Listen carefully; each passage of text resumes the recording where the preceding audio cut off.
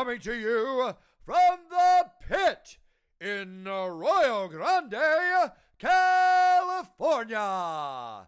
Your hosts, John Hackleman and Dr. James Casper. It's time for Pitmaster and the Doc. Hi. Hey guys, Pitmaster here. I'm here with the Doc. John, good to see you. Good to see you. We're going to talk about mainly the UFC this past week, which would be the UFC 243, or otherwise known as the UFC Melbourne, Australia. Great main card, great main event. Would have liked it if it was a little longer, but I think not taking anything away from Israel. Obviously, he did everything right, but I saw a couple glaring things that Robert Whittaker was doing wrong, and I thought he was doing them just kind of like to throw Israel off in the beginning. Like he was overextending on the punches. He was really chasing him. He was chasing him, and he was overextending. He was just running in, overextending, leaving himself open. And I went back and watched a couple of the knockdown and then the knockout, and both exchanges he was like overextending his punches, and he doesn't usually do that. And I thought it was a little weird. And I'm sure that fighting someone like Israel makes you overextend, but I didn't expect that from him. But I think most of the credit goes to Israel. And if Robert fought anyone else, that wouldn't have happened. But that's why he lost. If there's one reason he lost, or one mistake he made. The reason he lost is because Israel beat him, basically. But the one mistake he made was overextending his punches in the pocket. And when you overextend one, you leave an opening. And one of his left hooks, which was the ending one that Israel landed, while Robert was throwing his hand was somewhere around his chest. And that's one of my biggest things for karate guys.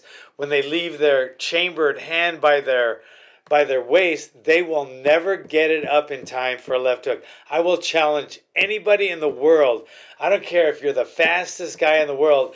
You cannot get your hand up from the waist or even the mid-body up to the chin in time to block a left hook. And that's how he ended up getting knocked out. Yeah, I think... Well, what did you think about him coming out? That was new in the UFC. Israel? Did you see his walkout to the cage? That was my single favorite walkout. He didn't dance his way out. No. It was a dance routine. It was my favorite. That he had background dancers. It was fantastic. So backup dancers? What do they call it? Well, what they were backup dancers. What they were his childhood friends. I've never seen anything like that. And the reason I loved it so much is because of the backstory. I'm not really big on like big dramatic WWE entrances, but I don't think this was it. And when you know the story that those are his friends growing up, and they like huddled, like they were like, he's going out to win the title, and he has some of his best friends huddled with him before he goes out, and then they did a little dance routine, and then they gave him 5, and he walked out. I thought it was perfect, and I thought it was the best walkout routine I've ever seen. It's clearly premeditated. Oh my God! Planned, because normally they walk out and they've got security and whatever people from the commission or whatever with them. Right. But this was so different. He came out. His 3 buddies, whatever, did their own little dance, and then he joined them and they all danced. And then he went in the ring. I loved it. I loved it while he was doing it. I loved his moves. He's athletic, man. He did like a one-handed cartwheel or something in standing in place. Like, it's crazy. He is so athletic. And I think his stuff, like when he pretended he was writing the note. I don't know. I didn't get that. He was taking notes. After he won. They were booing him when they were announcing him, and he acted like he pulled a pencil behind his ear, and he kind of looked around like this, and he started writing like it was a note, and then he put the pencil back and put the notepad back in his non-existent back pocket, and he's just I think he's sharp as hell. I think the way he talks, the way he carries himself, the way he sells the fight. I mean, I see another Muhammad Ali. I see it so much classier than someone like Conor or John Jones, who turns it ugly and fuck this and fuck that. I hate you, your mother, da da da. And then there's drugs involved and always some kind of getting arrested. I think he. Please don't prove me wrong, but I think he's the real deal, and I love his presentation. I love the way he sells the fight. And then I love the way he fights. He backs it all up. He backs it up, and this kind of fight was satisfying for a fan because you got to see them fight for a while. It wasn't over from one lucky punch at the beginning or a flying knee or some fluke. They got to fight, and obviously Israel was a better fighter because he just looked better in the whole fight. I mean, Robert Whittaker had his moments, but he got knocked down at the end of the first at the horn, and it almost looked like the ref was calling off the fight. But he was getting in between them because the ref was ready for the horn. Yeah. So when you were watching it, though, you're like, "Oh, was the ref going in there to save him?" But no, he was just stopping it. But he got knocked down at the end of the first round, and yes, he did. He really got knocked down in the second round. And Israel's just movements. I think that's where the big difference was, is his ability to evade punches and kicks, and the way he ducks out of the way of kicks without even putting his hands up is showboaty maybe, but very effective. Yeah, his movements were impressive. I thought that's what won the fight. Yeah, and like I said, if I could change one thing for Robert, it'd be shorten up the punches and move after everything. Because when you throw a looping punch, and you're in distance for your opponent to punch you, and you're fighting someone that fast, and then you stand there, you're gonna get hit. You're gonna get hit back, and he did. He got hit back twice in a row. The last flurry, and the second punch knocked him out. But Israel, he's the real deal. They have quite a camp coming from New Zealand, I think, right? Yeah. And they got quite a few fighters. Wasn't Hooker from there too? I think. Man, this is gonna be the new coming of some of these big AT&T or ATT camps. I think they got a lot of good fighters. So. Anyway, great fights. That was the main event. Robert Whittaker will be back. He just... So did not make any excuses. No. He said, I came in feeling as good as I could feel. So he didn't make excuses about being hurt or anything. He's just straight up said, look, I lost, but I'm not going anywhere. I love that too. He's like, I'm going to be back. He's only 28 or whatever. He's never ever done anything but make himself look good. Because I remember him fighting Corey McGee, just way back in the earlier part of his career, and he's always handled himself the exact same way. What weight class was that? 85. Oh, okay. Corey went down, he stayed there. So that was, that was like a great fight between two great guys. I loved that fight. So for Israel, everyone's talking about him fighting John Jones or something like that. That's a joke. What do you think? Israel talked himself about going up a weight class. They're joking. He's a barely 85 pounder. What is he? How he is barely an 85 pounder. He barely has to cut weight. He weighed in. That's what I mean. He's weighed in at, they said, as low as 183 for his fight. Right, so he's barely 80. He should be 70 even. So he barely makes 85. Well, he's talking about it. Yeah. You got to talk about stuff to get people buzzing and stuff, but there'll be no John Jones. John Jones has to struggle to make 205. There's no way. Their weight difference is probably walking around 50 pounds. So I don't see them fighting anytime soon. Yeah, I think, who was there in the crowd? Paulo Costa? The next fight, the next contender for Israel in his weight class. Yeah. Yeah, I don't know. Who knows what happened. So that was a good fight. Who knows what'll happen? I think he's the next big deal. There's a few big deals, but he's definitely raised his stock way up. because of the way he fought and who he beat. So Look at the last few people he's beat too. I mean, he's had some big fights. yeah. So he's doing really well. He's fun to watch. He's entertaining. He's entertaining before the fight. He's what that promotion loves having is someone that sells fights. He's a pretty clean guy. Yeah. And he performs, man. Yeah, because the next guy that fights, that good, John Jones, he can't stay out of his own way. It's like fucking everything from coke to pot to steroids to rapes to fucking car accidents to fucking I don't even know what he does. I can't even keep track of his shit. But anyway, yes, I do like him, and I think he's great for the sport. All right, the next fight on this card was Al Iaquinta, who I love seeing fight because you see his corner and you hear his corner the whole fight. You hear Matt Serra and Ray Longo in there. That's the one thing. That would be one thing that I would change. Would be Matt Serra and Ray Longo. Both are perfect together on a podcast, hanging out.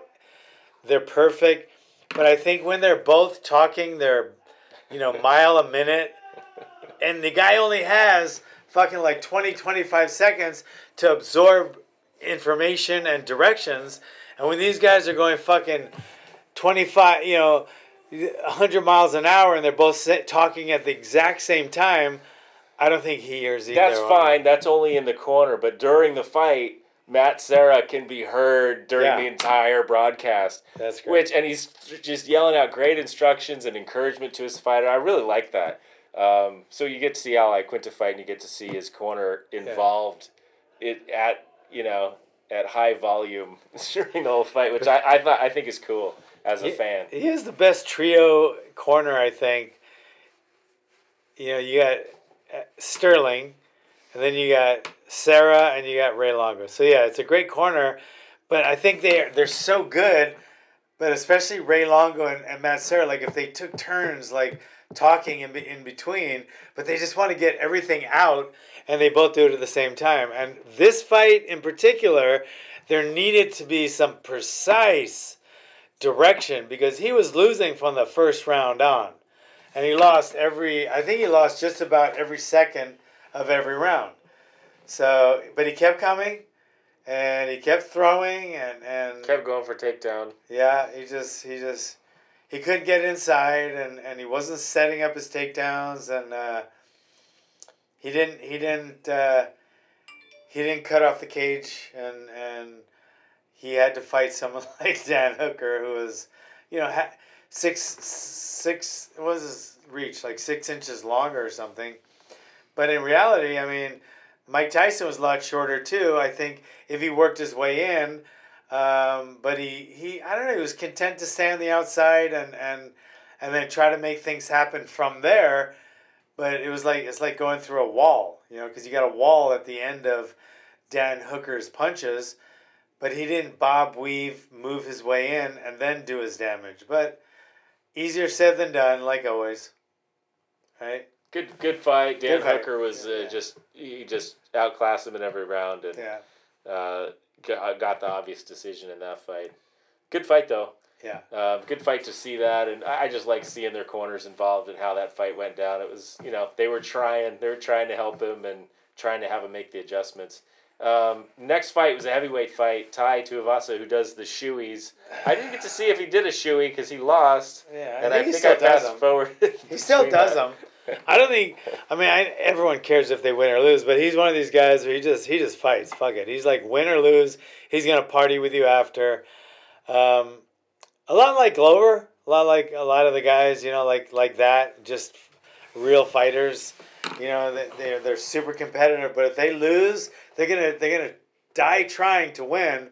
But if they don't win and they lose, they're still gonna hang out and accept it and not be a fucking poor sport about it. He definitely isn't. But came on for the first 20 seconds or so. I thought, oh shit, this guy's going down just like he did against Walt. What's his name? Who did he fight his last one? He got KO'd by Walt. Who, Tai? Yeah, no, the other guy. Spivak? Yeah. I'll look it up. But so like the first 20 seconds or so, I thought, oh shit, he's gonna get KO'd by this powerful Harris. Walt Harris, yeah. I thought he was going to KO by this powerful Samoan. But boom. Then all of a sudden I think he found a throw. He was doing judo, head and arm throws and shit. But he just found it. And he threw him. Tai got back up, threw him again. I think there was like close to a record in heavyweight takedowns in that fight. I think there was 9. But yeah, I think 10's the record. So it was pretty damn close. But it was impressive. It was impressive. So it was a good fight, and from the middle, like the beginning, middle of the first round on, as soon as what's the other guy's name? Spivak found his takedown. Boom, he was just all over that takedown, and that was the end. And I think Tai had the energy to get up the first 6 times, but then he just didn't have the energy anymore. And another thing that happened with the Hooker fight was, and the reason I bring it up because it was the same with the Diego Lima fight, was that outside leg kick, man, just kept landing and landing and landing for Hooker. And I don't even fucking know why. You know, like Ray Longo is a kickboxing coach, a great one. And I don't know who Jimo's coach is, but I don't think between the two of them, out of say 30 leg kicks that were thrown against both of them, like 15 each maybe, I don't think they blocked one. Yeah, there was a partial check, but yeah, he was just eating them. How do you not check the leg Well, he kick? changed his stance, didn't he tried? Didn't Al have to change his stance the rest of the fight? He did, and which kind of wouldn't that mess you up if you had to fight the whole fight southpaw? Can you imagine, like, all of a sudden you're in class and you're in handwriting class, and all of a sudden you got to switch to southpaw, and you're not used to writing with your left hand. I mean, switching to southpaw isn't a good strategy to defend against a leg kick. Checking it is. That's the strategy for a leg kick.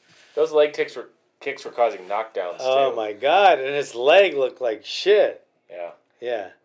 Well, so Tai got choked out at the end. I guess there was how he moved. He kind of let himself get choked out. Well, he was against the cage, and the guy.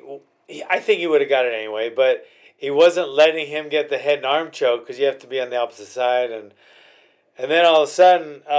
That's the worst as a referee. You got to pick the guy's arm up and let it flop on the ground to determine the fight's over. That's terrible. Yeah. So the ref had to do that. Had to pick his arm up, let it flop down, and then get him off him real quick because he was unconscious. Yeah. It's hard to tell. I mean, the guy's all wrapped up in a choke, and he just went out. Yeah. The takedowns were the downfall, the beginning of the end, and then the choke was the end. But halfway through the first round, it was like, oh shit, this is gonna be a one-sided fight now, because he found his takedown, and Tai had no answer for it. He wasn't even defending the double leg or the hip throws. So that was a good fight though. I'm interested to see that other guy back. Then we had a fight that was similar it was actually similar to Ilaquenta and what's his name? Ilaquenta Hooker, yeah. It was Diego Lima against Jamu. Jamu came out like he was a powerhouse, but Lima just handled him from the outside, and a big part of that was his outside leg kick. You know, they do those low kicks. The low kick is a calf kick, and the higher kick is a shin kick. I mean, it's a thigh kick. Both of them hurt. I think the thigh kick makes you a little more crippled than the calf kick. The calf kick will knock you down a little more because it's hitting lower, so it sweeps your leg out. But it doesn't cause that Charlie horse pain in your thigh like the thigh kick does. But people like it because for some reason people aren't checking him as much. They think it's a different kind of check, or I don't know why they're not defending against it. All you do is, I mean, it's not all you do because obviously, somebody's kicking you, and it will hurt. But you turn your shin out, and yeah, it's gonna hurt your shin too, but at least it'll hurt theirs. When they kick your muscle and your tendons and your ligaments on the outside of your shin, then it doesn't hurt them at all. It only hurts you. So if you turn your shin out, it will hurt you, but at least it will hurt them and discourage them at least a little bit from winding up and just throwing that fucking kick. Once you feel meat when you throw a leg kick, I'm telling you right now, once you feel meat on a leg kick, you're just gonna keep throwing it. You're just gonna keep. It's like finding the mark with a jab. Once you hit somebody with a jab and they don't parry it, boom, you're gonna jab again. You watch in a fight, they're just gonna keep doing it. Anytime you find something that your opponent doesn't block or counter or defend, you're going to keep throwing that. Like the takedown. If they don't defend a takedown, boom, boom, boom. If somebody defends a takedown, counters it, and starts pounding you, you're going to think twice about throwing that takedown again. If somebody checks your leg kick and you feel their shin and your mind's like, fuck, that hurt. You always think that. You're going to think twice about throwing it again. But if you feel their muscle and you know it's hurting them 100 times more than it's hurting you, you're going to keep throwing it over and over and over again. And that's what happened with Luke against Diego. He found his mark, and Diego did it fantastically, as well as other combinations. It was a good fight, not a great fight. Too one-sided to be a great fight. Yeah, and I think that was the one. I think DC said it was an obvious decision, and then was that split? Oh my God, it was split. DC was going on like, "Oh, that's an obvious decision." That was a split decision. Crazy. He still won, but it was. He won, and I heard his coach talking about protesting that it wasn't a unanimous decision. And I wrote to his coach. I said, "Why would you want to? You guys won. What does it matter? It doesn't matter. You got the bonus.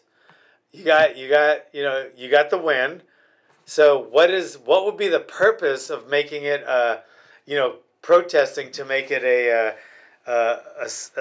unanimous decision instead of a split decision? There's no upside to it. You're just gonna it's kind of irritating to everybody involved. But I would be irritated as shit, and I would irritate people if he got a split decision loss.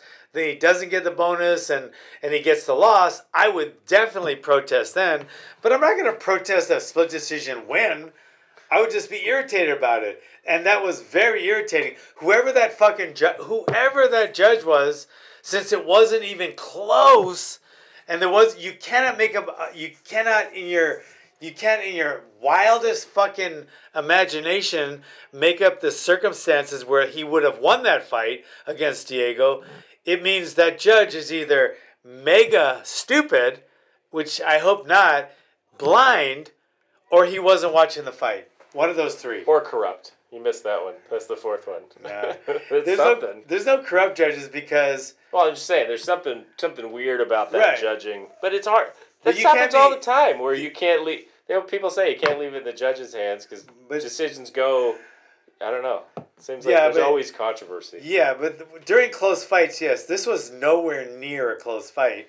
And the reason corruption couldn't be at play is if the betting odds made him win and that he did it with another judge to give the guy a win, there's the corruption. But just to turn it into a split decision, there's no real benefit. They don't really keep track of that in your record either, whether it was a unanimous or a split. Cares. It was a decision. Yeah, mainly it's just a win. Yeah, it's a win. That's all. Win loss. Yeah. So and then they have knockouts and decisions, in your record, but there's no split or. It was a terrible decision by a terrible. Either he was a terrible judge in general, or he wasn't watching this fight, or something happened. Maybe he had and. How dare us talk this way? Because there's a chance he might have had a mini stroke during this fight, and now we're bad mouthing him. He might be in the ER right now, He could have had something that is a real medical diagnosis. He could have had spontaneous amnesia. And you should start using that as a defense, too, when you need it. That's a real thing. He had a migraine and a spontaneous amnesia episode. I have no recollection, Your Honor. that was dumb That's as shit. Actual medical diagnosis. I really like that first fight because the Portuguese guy, Jorgen, the Portuguese. Oh, you talking about the last fight? Yeah. Justin Tafa. Yeah, he was. Did any of the locals win? They all lose. Hooker. Oh, Hooker won. That was it. Yeah. The rest of them lost. Well, yeah, Hooker. So Tafa, a lot like Ty, I think they're stablemates. I'm not sure, but I think they are. Exact same build. And you know what? I mean, these guys are strong as hell, and they knock people out, kind of like, Mark Hunt. But it's weird because they have guts. They look soft. They're knockout punches, but they look soft. And the reason I bring that up is because I'm from Hawaii, and I knew so many big Samoans, and they looked like they weren't soft. They